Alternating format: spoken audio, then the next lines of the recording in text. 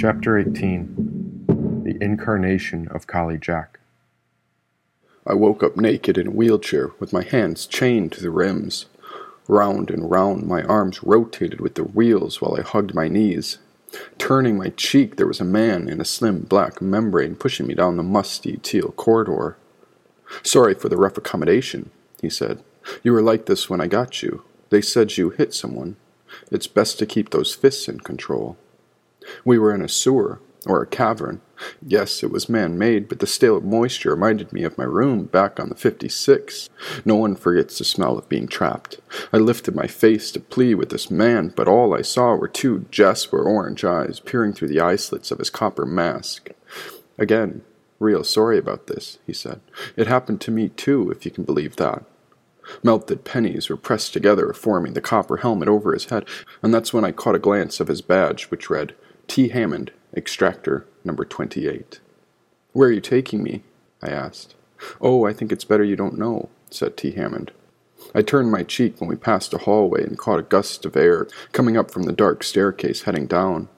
The sight of those bricks made me shudder, but it was the chill that kept making me shake. "At least you're not going down there," said T. Hammond. "That's one reason to be grateful today." He wheeled me to the right, entering some sort of main corridor which led to another teal hall.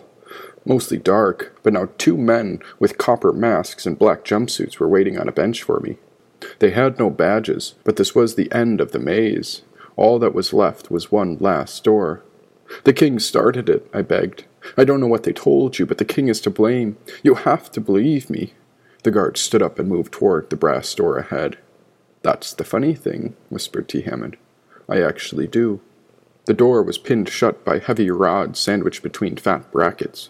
I watched while these mysterious men removed all the rods until 13 bars were lying next to my wheelchair. T. Hammond uncovered a large key with two big teeth and inserted it into the grand lock. He twisted the key sideways when I noticed a black skull was engraved on it. "Who are you?" "Extractors," said T. Hammond.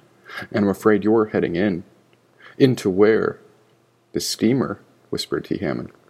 Sparks screeched under the weight of the door as the two men pried it open. Only T. Hammond came inside with me. The other men shut the door behind us. We were in a holding cell with white tiled floor, and the only thing left ahead was one last red door. Was it painted or stained? No handle on it either, and this door was set here on purpose, with nothing but a crucifix hanging upside down. "I always wished things had turned out differently for people like us," said T. Hammond, "but I'll be right here when you get out." He fastened my wheelchair onto a conveyor that was engineered into the floor. Bolting the wheels into the mechanism, he patted me on the back twice with soft hands. "What's behind the red door?" "Difficult to describe. I got a harmless one, or at least that's what they say. So maybe you'll get lucky and end up working with me someday," said T. Hammond. He stepped away and knocked on the brass door 3 times before his comrades pried it open a few inches so he could slip out. Moments passed while I listened to the rods fastened back in place. And just when it got quiet, the mechanical gears jolted beneath me and the red door began rising as the conveyor pulled me ahead. First there was steam, but then I noticed I was inside an old infirmary. Someone had modified the fire sprinklers because steam and water were spraying out from above. White walls, white dressers, and white beds were arranged in a circle when I stopped in the center. The mist began to settle when the door began closing behind me. Beds, dressers, and my naked body were all soaking in puddles from the droplets above. "What should we try this time?" asked a voice. I turned to face it, but the room was empty. "He seems different than the usual type, doesn't he?" said another voice. "This might be our last chance." I looked to the other side of the room, but no one was there. My head snapped forward when a figure began to emerge under the mist. A see-through entity was coming towards me, perfectly clear, while the falling vapor outlined the shape of a human body. One by one, countless invisible strangers began to appear around the room. Water trickled down their heads, shoulders, chests. When I closed my eyes, "It's not real, it's just in your head," "It is real," said one of the figures. "Impossible." My head checked behind me, and there were just as many in back. Pinching my chest into my thighs, I hid my face between my knees when tears came pouring out. "Ghosts aren't real, they can't be," "We're not ghosts," one said. "More like hungry spirits, or demons if you misbehave. We're the ones waiting for a body." "Hey, you've got a body," said a stranger on my right. The voices switched sounds. Now they began speaking in dialects I'd never heard. The sound resonated between my ears, but nothing registered until one of the spirits came forward. My face was tucked under my armpit when I caught it move. Water ran down its invisible body until it stood before me. I'll do it, she said. I'll go with him. It was silent while the invisible spirits waited. The figure was standing before me, and so I raised my head to stare through her. Long dreadlocks were flowing over her shoulders, but I could see all the others behind her, and through them were the white beds and dressers. "What is this place?"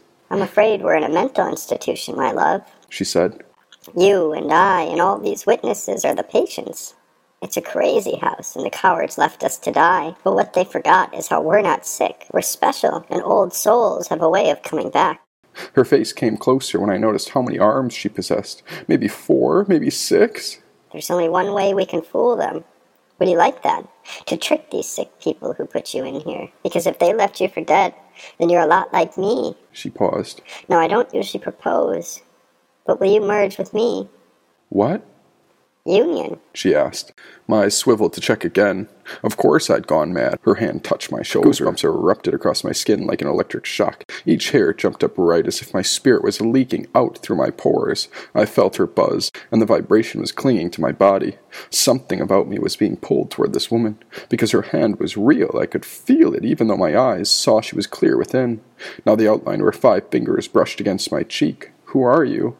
I could see her head tilt to the side to observe my eyes. Oh, this isn't about me. This is about us. And who else is brave enough but you? As moments become memories, even strangers turn to friends. You're safe around lost souls. We're all comprised of odds and ends. Foolish but safe, reckless but benign. And the spirit lives for this moment is on time. Through every experience and the places we're from, we'll create the memories of the times yet to come. Daring and courageous, you're my uncommon breed. So as long as you and I are together, then we have everything we need, said the female spirit. But what are you? Well, a name's just a name. I'm more of a trickster than that. But I'll be your goddess, and you may call me Ma Kali Jack, said the spirit. The stranger winked before she reached to her hip and revealed an invisible knife the same size as my arrowhead. I thought she was pure. She even had me convinced, but now I began to understand whom she really was inside. Holding the blade to my third eye, I watched her 6 arms rise up as she pierced it through my forehead. Seeping into my sight, her see-through entity blurred through me as she pressed her way between my eyes to merge. The mind sent the body into all signals before I fell into a trance. I could hear her whisper. My eyes lost track. She was like a burning blaze, impossible to fight back. Inside my body, my brain began to crack. I'm the matriarch of blades. This is the life of Kali Jack, she said.